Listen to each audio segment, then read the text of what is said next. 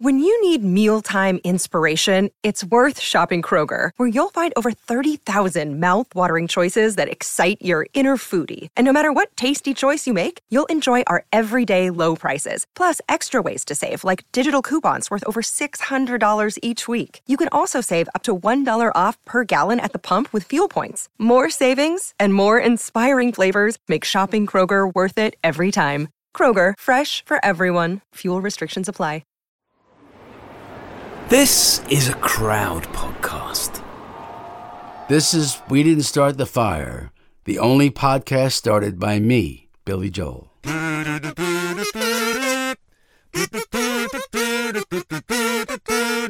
Little Rock, Pasternak, Mickey Mantle, Kerouac, Sputnik, Zhou Enlai. Oh my. Oh. Hello again, and welcome to episode 61 of We Didn't Start the Fire, the history podcast that recklessly adopts Billy Joel's hit song as our marching orders to the biggest headlines, heroes, and villains of the late 20th century. I'm Katie Puckrick. I am Tom Fordyce. Tom, how did we get to where we are today? Billy thinks it might have something to do with Zhou Enlai. He does, Katie, but while we're talking about how we got here today, it would be remiss of us not to mention our last few days in the charming Belgian seaside town of Ostend. Ostend, I never knew it existed until I was there, much like anywhere I go in the world. And now that I've been there, it totally exists. And can I tell you what? I am still cranked up on the hot chocolate. Oof. What are you cranked up on? Katie, I still have a slight throbbing at the temples from the Is that where you're throbbing? from the Belgian beers, which were delightful but punchy. The extreme. They were a little punchy, just judging from the unfocused look in your eye. Not while we were conducting our podcast, which was the topic Belgians in the Congo. A very dark topic, but we were greeted very warmly by the locals. It was their idea to have us come and talk to them about this. It was their idea, Katie. We looked at the idea and said we could either do this episode in Belgium or the Congo. I would like to go to the Congo, frankly. We will do the Congo another time. Yes. As a social trip. But it was delightful. We had a lot of fun at the podcast festival there. Yes. That episode will be available for subscribers, I believe, imminently, Katie, because we have jumped slightly ahead of ourselves in the chronology of Billy's song. But to rewind to where we are today... Yeah, let us rewind. We are discussing, as aforementioned, Zhou Enlai. And he was the very first prime minister of the People's Republic of China. He headed up the Communist Chinese government for 27 gang-busting years. Now, power-wise, Tom, he was a little bit of a lurker. He never quite nabbed the top spot, from what I understand. Yeah, it's an interesting one for me, this, Katie, because I knew a little bit, but not a great deal. However, you can tell by the smile on my face that I'm delighted with our guest today. It is a return for Yang Wen-tsung, the Professor of Chinese History at the University of Manchester, who joined us, Katie, it could have been an entire year ago for our Red China episode, which remains one of my all-time favourites. Mine Yang too. Wen, welcome back. Thank you. You sound less pleased, Yang Wen, than me and Katie. Oh, should I sound excited? You sound exactly yes, as you like. Thank you, yeah. Yang Wen, when I've been doing my reading about today's episode, do you know what? Sometimes you feel you can get a handle on a person or a place or an event quite quickly. But the more that I read about Zhou, the more I'm left puzzled. He seems to be something of an enigma. Yes, he was a very complex character, much less easy to pin down than Mao. And it's very unfortunate that we China scholars have not really studied him carefully. I'm wondering why hasn't been studied carefully, because was it a case of Mao just grabbing the spotlight in terms of how he engineered his coverage, or was it a case of after Zhou Enlai died that he was kind of erased from the record? I think historians and even ordinary people in China have not quite come to terms, because I think they're busy with making money and doing a lot of other things. So the atrocities and things in the Cultural Revolution, they haven't had time to really reflect. And Zhou Enlai has cultivated a very good image for himself, sort of a good popular image. Most people are fond of him. But there are also people who now began to see and criticize him, but very hard to find evidence. Right. So he's kind of a slippery character, because I understand that he was very cultured and charming and very outgoing. And obviously he was able to kind of set himself perhaps against Mao, like good cop, bad cop kind of thing. I think that's a good comparison, although I'm not sure he set himself up against Mao. There was a famous kind of a dialogue between Chen Yun and Deng Xiaoping in the 1980s, and it was about Zhou Enlai. Chen Yun, who was the architect of China's reform, and he said that the Cultural Revolution would have been worse without Zhou Enlai. Oh. And then Deng Xiaoping followed up and said, well, it wouldn't have lasted that long if it's not for him. So on the one hand, he helped Mao to remain in power. He made it possible for Mao to do a lot of things. And then on the other hand, he did do, I don't know whether we can say his best, he did try to save other people. So if you look at him, I'd say he wasn't in for Mao's crazy undertakings. Neither was he against it in a way. So I think for me as a historian, I thought he did everything to make sure that he stayed in power and he was not the victim. Katie, I am even more intrigued than I was before about this man. So let's dig in, shall we, to his formative years. There is a quote that stands out for me, Katie, which apparently Zhou says when he is 14. And he says that he wants to be, get this, a great man who will take up heavy responsibilities for the country in the future. Now, Katie, when I was 14, all I wanted to do was meet Belinda Carlisle. So he was clearly set from a very different cloth to me. Yeah. He came from a very well-to-do family, grand bourgeoisie. He was well-educated, well-exposed. He went to France, Soviet Union everywhere. He was a city folk, unlike Mao, the country boy. He traveled widely in China. There is no doubt he was converted by communism, that he was devoted to the cause. There's no doubt about that. However, I don't know whether I can say this. I think for him, communism was a means to an end. And for Mao, communism was the end. So there's a difference there between them. And Zhou Enlai represents a faction. It's maybe a small portion of the ranking leaders within the Communist Party for whom communism was a means to an end. And what was his end, do you think? What was the goal for him? I think it's a new China, a modern China that is democratic, economically developed, has its own diplomacy, not being oppressed or abused by foreign powers. He was a patriot. That there's no doubt about that. So if he had been in Chiang Kai-shek's camp, he would have done the same thing. Right. To save China, to be a great leader for China. He spends quite a lot of time in his younger days in Europe. He goes to London, he goes to Edinburgh, he goes to Paris. How much of an effect does that have on his view of the world? I think it had both from an ideological perspective, because that was an era of great social and political upheaval in Europe as well.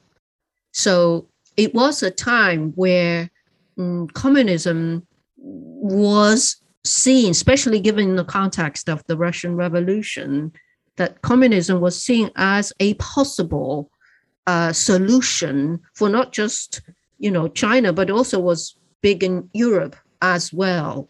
So that's one aspect. But the other aspect is, he was very comfortable in Europe, traveling, learning, and agitating, trying to recruit people. Sometimes when I see his pictures about him and read his what he wrote, it reminds me of a lot of today's, activists. Many of them, myself included, when I was an undergrad and even when I was doing PhD, all of us came from very well-to-do families. And yet we were trying to champion the cause for the less privileged. I think that, that's what's going on with him, that it convinced him in Europe that he was doing the right thing, he was going down the right road.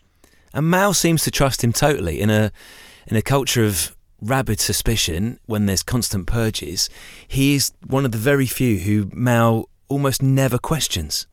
I think in the beginning, no. Oh. But I think he died about 8 or 9 months earlier than Mao. He died on the 8th of January, 1976. I remember waking up, hearing the sound of sad music, and I said, "Oh, gee, some great leader has died." And this was you as a child living in China? Yes. The loudspeaker is always on, broadcasting news, whatever. And you wake up, it's very, very cold. And I remember hearing that sound, the sound of the sad music, the funeral music. There's a special funeral music in China. And you hear it, I said, "Oh, gee, somebody has died." And of course, I went to school and some teachers were crying as well and saying that Premier Zhou has died. So, yeah, I'm not entirely sure that Mao trusted him towards the end of his life, because Zhou Enlai died in January, Mao died in September, and Zhou Enlai needed treatment for his disease, for his illness, and Mao denied that. Mao has to sign off everything. I think I can put it this way. I think Mao made sure he died before he himself died. Oh. There's deep secret that we don't know today. We still don't know, because Mao's successor was Liu Shaoqi, and Liu died in 1968. And then he named another successor, Ling Biao, who died on his flight to the Soviet Union, supposedly defect in 1971. Yeah, and mysteriously died on that flight when he was mysterious. trying to... Some people said he already died. The plane was, because the pilot of the plane was made a hero in the 1990s.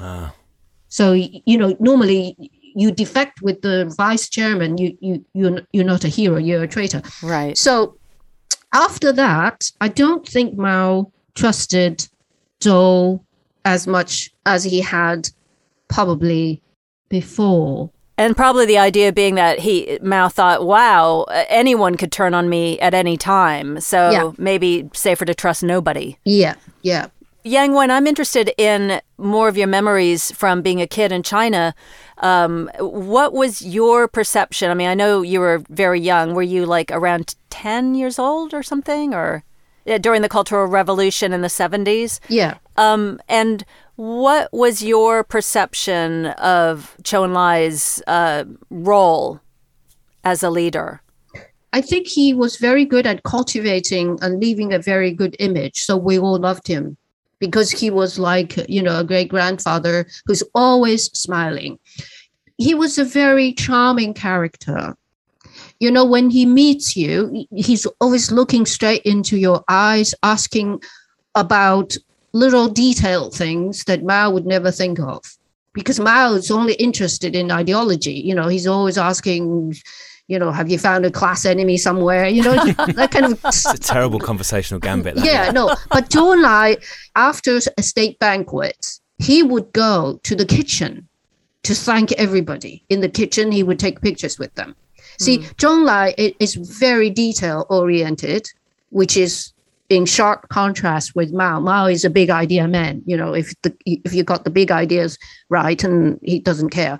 Zhou is very attentive, very detail-oriented. He goes and shake hands with the driver.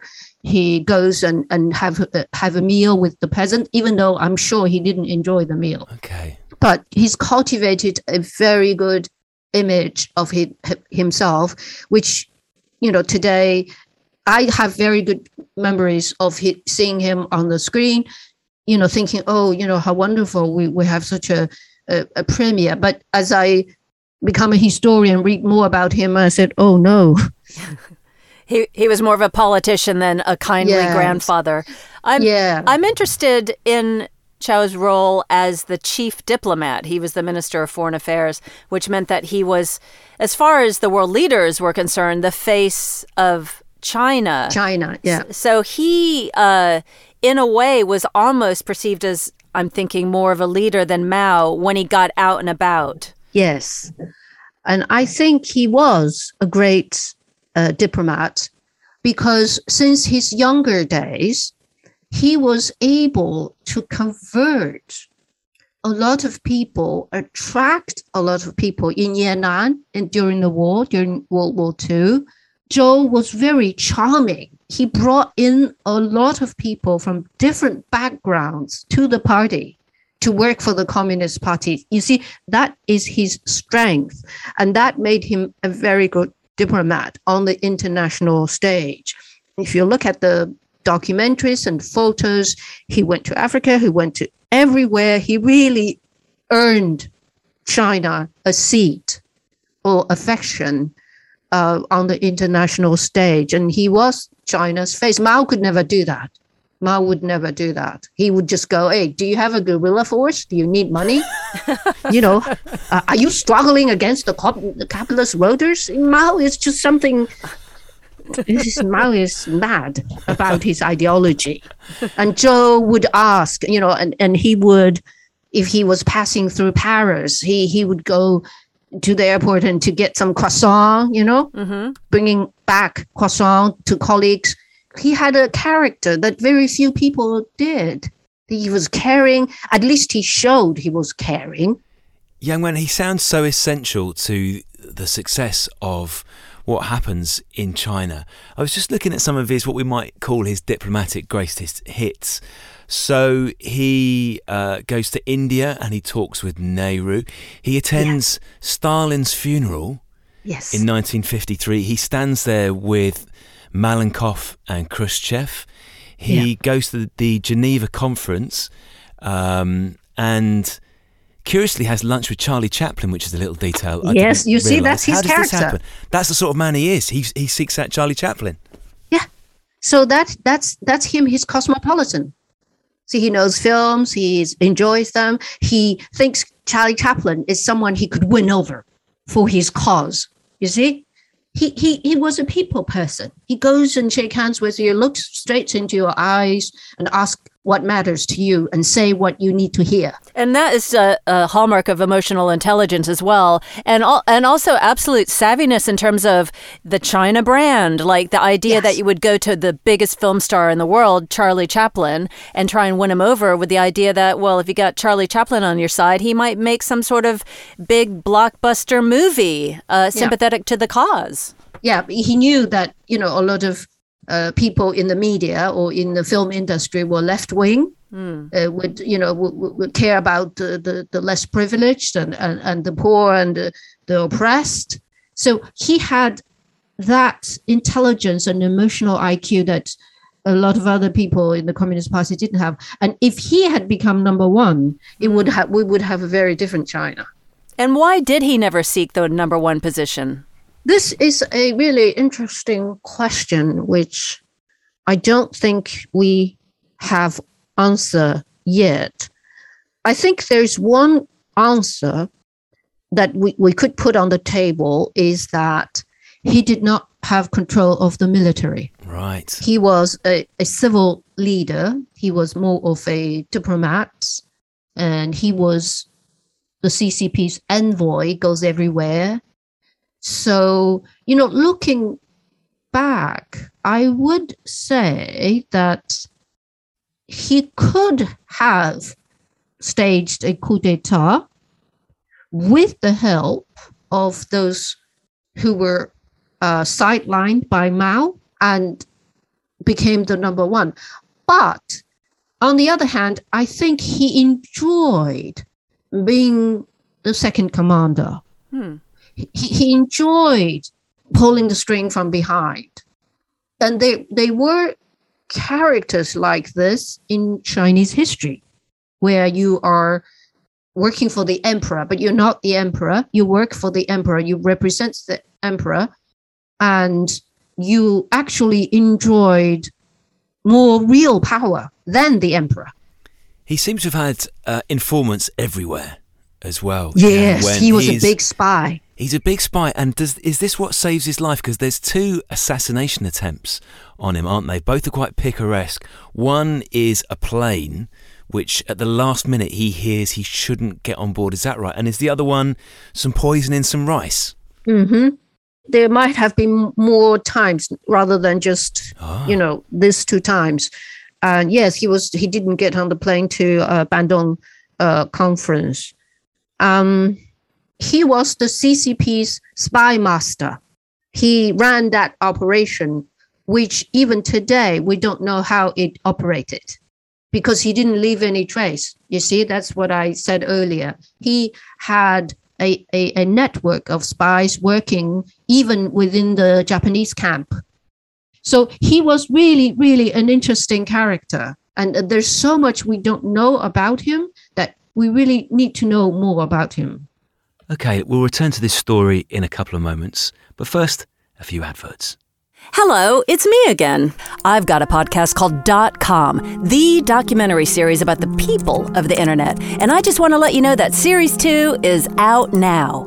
It blasts open the door on Reddit, the front page of the internet. It's kooky. To me, Reddit is one of the last bastions of actual communities online. It's sinister. Reddit has really always prided itself on being the mirror that it holds up to society, right? That society has a lot of imperfections and messiness and destruction and violence, but there's so much good there as well. It's some of the biggest, most shocking stories of the century. I was raised in a fundamentalist Christian family.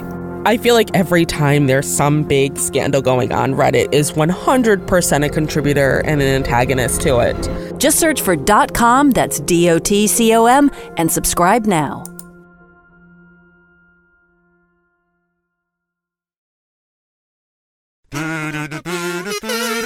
The thing that really strikes me is once Mao gets into his full sadistic project of, his 2 big hits, The Great Leap Forward in the 60s, where he decides to put the pedal to the metal on increasing China's production levels in industry and agriculture. And the targets are highly unrealistic. And then, of course, the Cultural Revolution after that, where he basically empowers every teenager to squeal on their school teacher and parents, and that has disastrous consequences. This is where Zhou is really threading a very tiny needle here, because he's we discussed this at the beginning of this conversation, where he's trying to keep his head above water, trying to save his nearest and dearest from the excesses, but he is kind of fighting a losing battle because one of his big enemies is Madame Mao, who has a big beef with him. So can you tell us a little bit of what their relationship was like? That is a very interesting relationship. Jiang Qing, Mao's final partner, was an actress in Shanghai, but she had been married quite a number of times before. And in English, you would say she was a gold digger. She wanted to climb up the social ladder. And of course, she was left-wing as well. So she arrives in Yan'an with lots of progressive, left-wing, patriotic Chinese students, intellectuals, performance artists in Yan'an when the war broke out. And she went straight to Mao. You know, the goat diggers fashion is you go straight up. Yeah, you want to see who's the highest man on the totem pole. Yeah. So she doesn't stop from the bottom. She just goes straight up. Now, Zhou had actually worried that Jiang Qing was a spy from the nationalists, from Chiang Kai-shek sent. So Zhou was against the marriage. Mao wanted to marry her. And probably there's some sort of grievances on Jiang Qing's part. But Jiang Qing also knew that Zhou Enlai was very important and ran the show most of the time because Mao hardly goes anywhere, says anything. He just writes, smokes, and makes a great speech. If she wants to succeed Mao, she has to get rid of Liu Shaoqi, who died in 1968. She has to get rid of Mao's second nominated successor, Lin Biao, in 1971. And she also has to get rid of Zhou Enlai. Yeah. Because there's no way she can manage Zhou Enlai. So that's the kind of their contest and coexistence in a way. Well, she hit Zhou where it hurt in 1968 because she had his adopted son, Sun Yang, and his daughter, Sun Weishi, tortured and murdered by the Red Guards. Yes. It's such a nest of vipers, Katie, isn't it? When you hear about that period again, as we did in our Red China episode, and it makes you wonder how someone like Zhou survives as long as he does. It seems, Katie, to me like he's not only is he aware of all the plots that are going on, but he's also doing his own plotting. He's like a grandmaster playing chess. Yes. Where he's looking ahead so many more moves than everyone else. Yes. That's why I said he's a spy master. But I don't know, how can he cope when his own children are being killed? Like, how does he keep his eye on the prize? I don't understand the kind of character that he would have had to have been able to maintain under those conditions. He surrendered his own brother to the revolution, to the Red Guards. What? He said, okay, he did something wrong. Here I am surrendering him to you. You can go and search his home and arrest him. So then you say, how do you justify this? How do you compromise this? Come to a understanding, come to senses. He needs to protect himself. So if it comes ultimately at the cost of his adopted children and brother, he does it to protect himself. One of the things that he plots that comes off in the most spectacular fashion, Yang Wen, is when he has a secret meeting with Henry Kissinger, who is President Nixon's security advisor. This is in 1971.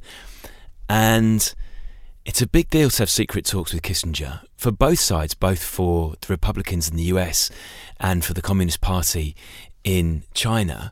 But then when Nixon famously lands in Beijing a year later, it's Zhou who is the first one to greet him before Mao. Yes. So he was the man who really ran the show. I'm not even sure Mao sanctioned this 100%, because the news headline is, America and China, restoration of diplomatic relations, but behind the back, Zhou had to take a beating from Mao and Jiang Qing and the Gang of Four, saying that he was become a revisionist. And he was doing what Khrushchev was doing, warming up to the West. So he may have gotten all the news, headlines and all that within the party, he was still criticized. Right. So he kind of got ahead of his skis on that one. Yeah. I do like that Kissinger had written about him, said that he'd been extremely impressed with Zhou's intelligence and character, describing him as equally at home in philosophy, reminiscence, historical analysis, tactical prose, and humorous repartee, and could display an extraordinary personal graciousness, which, I mean, I guess coming from a war criminal like Kissinger, still nice to hear. But speaking of the ongoing dance-off within the Chinese Communist Party between Zhou and seemingly everybody else is the animosity between him and the Gang of Four. Can you tell us who the Gang of Four were? Yeah. The Gang of Four is 4 people headed by Mao's wife Jiang Qing and Wang Hongwen, who was this red god-like new Communist Party radical from Shanghai. You have Zhang Chenqiao, who was in charge of Zhang Chenqiao and Yao Wenyuan, the 2 others who were in charge of the Communist Party's propaganda machine. So what the Gang of Four had was the propaganda machine and the young radicals who were dedicated to Mao's cause without really probably understanding what they're doing. And they saw Mao's days were probably numbered. They wanted to take over power. And they thought they had a good opportunity because Jiang Qing was there. You know, while we were talking, I don't know whether I should say this. I think if you look at today's China, what we lack is a character like Zhou. And can you elaborate on that a little bit? Because you see Xi Jinping acting alone. Nobody is his second who can go to him and say, look, see, that was what Zhou did in many occasions. So he was able to go to Mao and say, get a grip. Yes. And in a nice way. Of course. In a nice way, in his very casual, careful, he would watch Mao's mood. He would watch the occasion he's going. And one of the examples is really interesting is Mao and Jiang Qing had a daughter and she was going through university. And allegedly, she hasn't been home to see her parents. So Zhou Enlai encouraged her to go home, see her parents, right? See Mao and Jiang Qing. So they prepared a nice dinner for the family together. And this girl, Mao and Jiang Qing's only daughter, she came back home for dinner. She ate the whole thing. Classic student.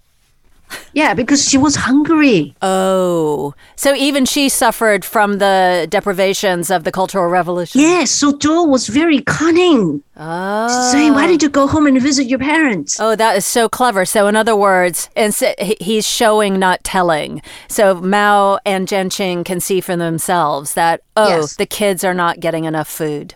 Exactly. And he didn't do all he did was, you haven't been home to see your mom and dad for a long time. You should go and see them. Right. What a mirror to hold up. You see, he was today we lack a character like that. Yeah. Yeah. And around Putin, we lack a character like that. Yes. That was his role that nobody could do. He could go so close without knocking on the door. Nobody could go to see, not even Jiang Qing could go to see Mao straight without knocking on the door, without telling the guards. So his own wife was not allowed just to stroll in? No. Only Zhou Enlai, when Mao was in his pajamas or in his bed, he could sit by Mao's bedside. You see, He had that kind of close relationship with Mao, and he could cultivate Mao, wake up Mao, correct Mao in a very sort of non-confrontational, non-political way. The technical term for that is pajama privileges. Pajama privilege. He definitely had pajama privileges. Nobody else. Absolutely nobody else. So why then, Yang Wen, is Mao so cutting in the aftermath of Zhou's death from bladder cancer? All these rules about how people, youngsters like you, how everyone across China can or can't mark his death. Yeah. He died in January, Zhou Enlai, in 1976. And many people in the country were very angry about the Cultural Revolution. It's just, you can't not go on like that. So this is similar to 1989, the Tiananmen Square is people, ordinary people, voicing their grief, but by doing that, they're really voicing their frustration with the regime, with the revolution that goes on and on. So it's not the mourning that the regime was suppressing, because they knew what was behind the facade of mourning Zhou Enlai. And of course, you don't want them to mourn Zhou Enlai when Mao's still alive. Yes. Zhou Enlai died in January, and late January, early February is always Chinese New Year. Yes. Chinese New Year always falls on that time. Yeah. According to a memoir I recently read from his late secretary, Zhou Enlai's secretary, who now lives in the United States, during the Chinese New Year, 1976, his wife said no firecrackers. So the whole compound where the ranking communist leaders lived, nobody used firecrackers, except suddenly the household heard firecrackers. And then Zhou's wife asked one of the servants to go and secretly see who is, blowing firecrackers. Yeah, disrespecting. Yeah, it's Mao's compound. Oh. Right. So everybody else was quiet. And this was confirmed also by the memoir of Zhou Enlai's niece as well, that Mao, told them, go for it. So he was happy that Zhou died. So this Tiananmen incident in 1976, where they're saying up to 2 million people participated, and they're motivated by anger over not just the treatment of Zhou, but also the revolt against the Cultural Revolution and the failure of Mao's policies, and also being freaked out about, where's China heading? And what happens there? Do they physically and forcibly suppress the protests? Yeah. So it became a counter-revolutionary movement in the eyes of the regime. And some people were arrested. Most people were just frightened to disperse. This was the precursor for 1989. Yes. People go to Tiananmen Square to voice their frustration, anger, and of course, being labeled as traitors, as, anti-regime. And it was not just on Tiananmen Square, around the country as well. Right. Did you hear about it, Yang Wen? Did you hear about it? I did. In 1976, I did. I was a kid, and that was also the year I went to Beijing with my mom and my brother to see our grandmother in Manchuria. But we were passing Beijing 2 months later, and there was a big earthquake as well in the summer, China in 1976. So it was a very bad year for China. And even as a kid, I kind of knew something was wrong. Mm. I guess you would, because you've lived in a country that's been so carefully and devastatingly controlled from above. So if you hear these ripples of repression not working, or ripples of a counter-revolution, it's going to affect you greatly, I'm sure. Yeah, I didn't quite understand, but I do know things were not going the right way. So after he dies, Yang Wen, who takes up the baton for him? What's his immediate legacy in the 3 or 4 years after his death? That's a very good question, because the legacy changed after that. Deng Xiaoping took over, more or less, the daily management of the State Department, if you put it in the American counterpart. And I said earlier, Zhou was very good at cultivating an image for himself. So people loved him. There's outpouring of grief and anger all for him. Even though he enabled Mao, he was seen in the final years and in the early reform years as sort of the architect of China's reform, because he called for 4 modernizations after the normalization of relations with America, he believed that the party's prime task was economic development rather than class struggle, which was Mao's main concern. So he raised the proposed for modernization to modernize China and Deng Xiaoping was taken along as his deputy, and Deng Xiaoping took over. Yang Wen, if you were going to give Zhou Enlai a verdict on, marks out of 10, how well did he do? How would you assess him? That's a hard question. Good Lord. How would you? Well, I would say, based on everything that you've just told us, it was better with him in the picture than without him.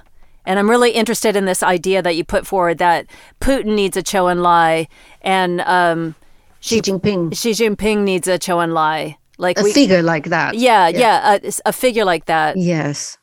We all could use big leaders, especially dictators, if they had somebody like Zhou Enlai, even though he's an enabler, could have lessened the damage, because he did try to protect a lot of people, and Deng Xiaoping was one of them.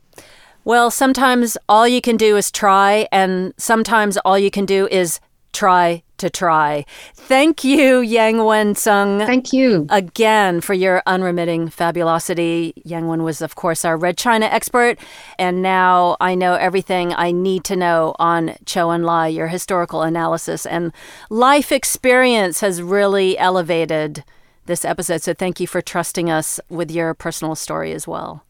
Thank you, Katie, and thank you, Tom, for having me. And maybe, Yang Wen, when Katie and I get towards the conclusion of our own long march, the penultimate lyric that Billy comes up with in his song is, of course, China's under martial law. So maybe you can come and join us once more for our swan song. China is today under martial law. Yes. That's good. And worse than before, because you're totally controlled by technology. Oh my gosh, that is a whole different monster in the basement. Yeah, because before, there's no technology. You could disappear. Today, you can't. Even overseas, they can track you down. Today is worse than the Cultural Revolution era. And on that ominous note, Yang Wen, thank you once more. Thank you. Katie, I don't think it's a great mystery. We're big fans of Yang Wen. Oh, she is so great. She's so dry. She's so blunt. She tells it like it is, and she cracks me up. Also, we are very lucky on this podcast because we have guests who know a great deal about the subject they're talking about. Yeah. But it's wonderful to have someone who both has that knowledge and the first-hand experience. Oh, the first-hand experience. And, I mean, unfortunately for her and her cohort back in China, they lived through and suffered through so much trauma. But as she says, it's important to acknowledge it and process it. So hopefully in some small way, this discussion is part of processing it. And did you find, as the episode went on, that you were confident of your pronunciation of Zhu? Because I was making him increasingly Zhou-like as it went on. And I went right up against Zhou and then tried to reverse all the way back to Zhu. I became increasingly less confident and was varying on the spectrum between Chow and So. So I was just giving it, I was kind of just eeny, meeny, miny, mowing it. And I think maybe every 4.5 pronunciation was correct.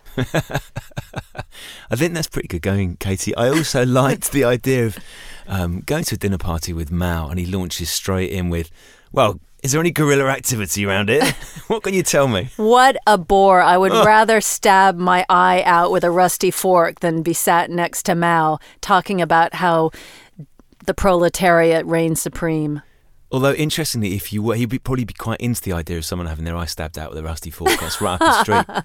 You know what? We didn't get into this with Yang Wen, but he did have an eye for the ladies, apparently, and he did have a private pool. Oh, hello. So I think the talk he talked was slightly different from the walk he walked. I think you're right.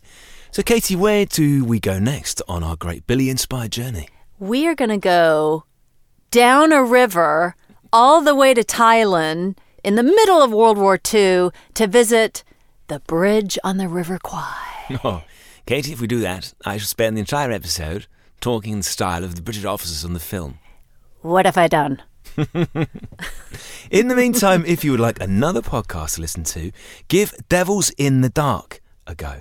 Now, this is from Audio Boom Studios. It's a brand new podcast from Helen Anderson and her hilarious best friend, Danny Howard. They explore some of the wildest, most gruesome and totally shocking killers the world has ever seen. Oh, yeah. You're going to be hearing from psychologists and criminal experts while Helen and Danny fill you in on all the gory details. But somewhere in all the darkness, they'll find the laughs and the light. Search Devils in the Dark and click follow so you never have to miss an episode. And remember, you can follow us at Spread That Fire, and for ad-free bonus material to Fire and lots of our other shows, subscribe to the Crowd Stories channel on Apple Podcasts. Ooh, Katie, and then you become, of course, a member of the Friday Club, which is... Is that like the Mile High Club? But on a Friday. Okay. And with podcasts. Okay. And less sex, I think, but... If you do it wrong. But what you do get are ad-free episodes released early. Speaking of early release.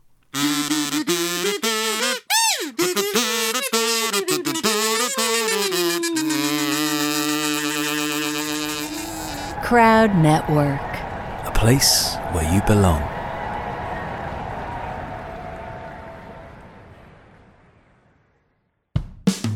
Ever yearned for the perfect pub to reveal itself from some unexpected alley? Well, The Moon Underwater is the podcast for you. Join me, John Robbins, and the lovely Robin Allender. Hi. As we help a special guest create their dream pub. From the drinks behind the bar to the music on the jukebox, The Moon Underwater is whatever you want it to be. So, if you would like to join us in Desire's beating heart, search The Moon Underwater.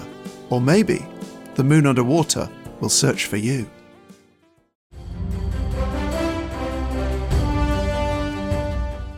This is Peter. And this is Tom. We want to tell you guys a little bit about our podcast. Tom and I met in college, became best friends, and then teachers almost 20 years ago. Sometimes school just does not allow us to elaborate on the topics that we find interesting, like the real shark attacks that inspired the movie Jaws, or the real historical context to Indiana Jones artifacts. Where does cereal come from? Or are zombies real? Does Ben Franklin really deserve to be on a $100 bill? On our podcast, just like in our class, there are no stupid questions. Just two friends having a lighthearted conversation about history, pop culture, and the context of current events. Listen to History Teachers Talking Podcast from Evergreen Network, anywhere you get your podcasts.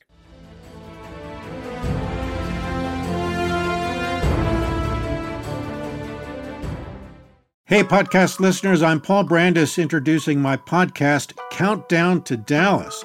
It's a fascinating, in-depth look at the seemingly unconnected events that led to the assassination of President John F. Kennedy. It's based on my book of the same title. In that book and in this podcast, I go all the way back to 1939, when Lee Harvey Oswald was born into a troubled and dysfunctional family. I'll follow his transient and often violent teenage years and young adulthood, painting a fuller picture of the man who would later become Kennedy's killer.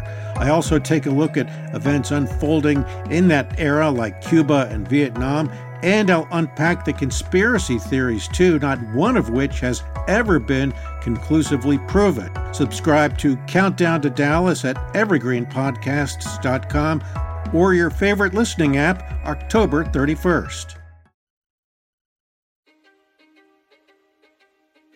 History is complicated. The story of human progress is long, messy, and riddled with controversies big and small. On Conflicted, we dive headfirst into history's most infamous events and contentious figures. We try and untangle the good from the bad, the fact from the fiction, and the monsters from the misunderstood. Was Genghis Khan a murderous butcher or a civic pioneer? Did the Allied powers go too far in firebombing the German city of Dresden at the twilight of World War II? And how did the Marquis de Sade acquire such a sinister reputation? And was any of it true? These are just a few of the tough questions we wrestle with and investigate on Conflicted. So if you love history or just enjoy a good story, please join me, your host, Zach Cornwell, for a fascinating new topic each and every month. Conflicted, a history podcast, is available on Spotify, Apple, or wherever else you get your podcasts. I hope to see you soon.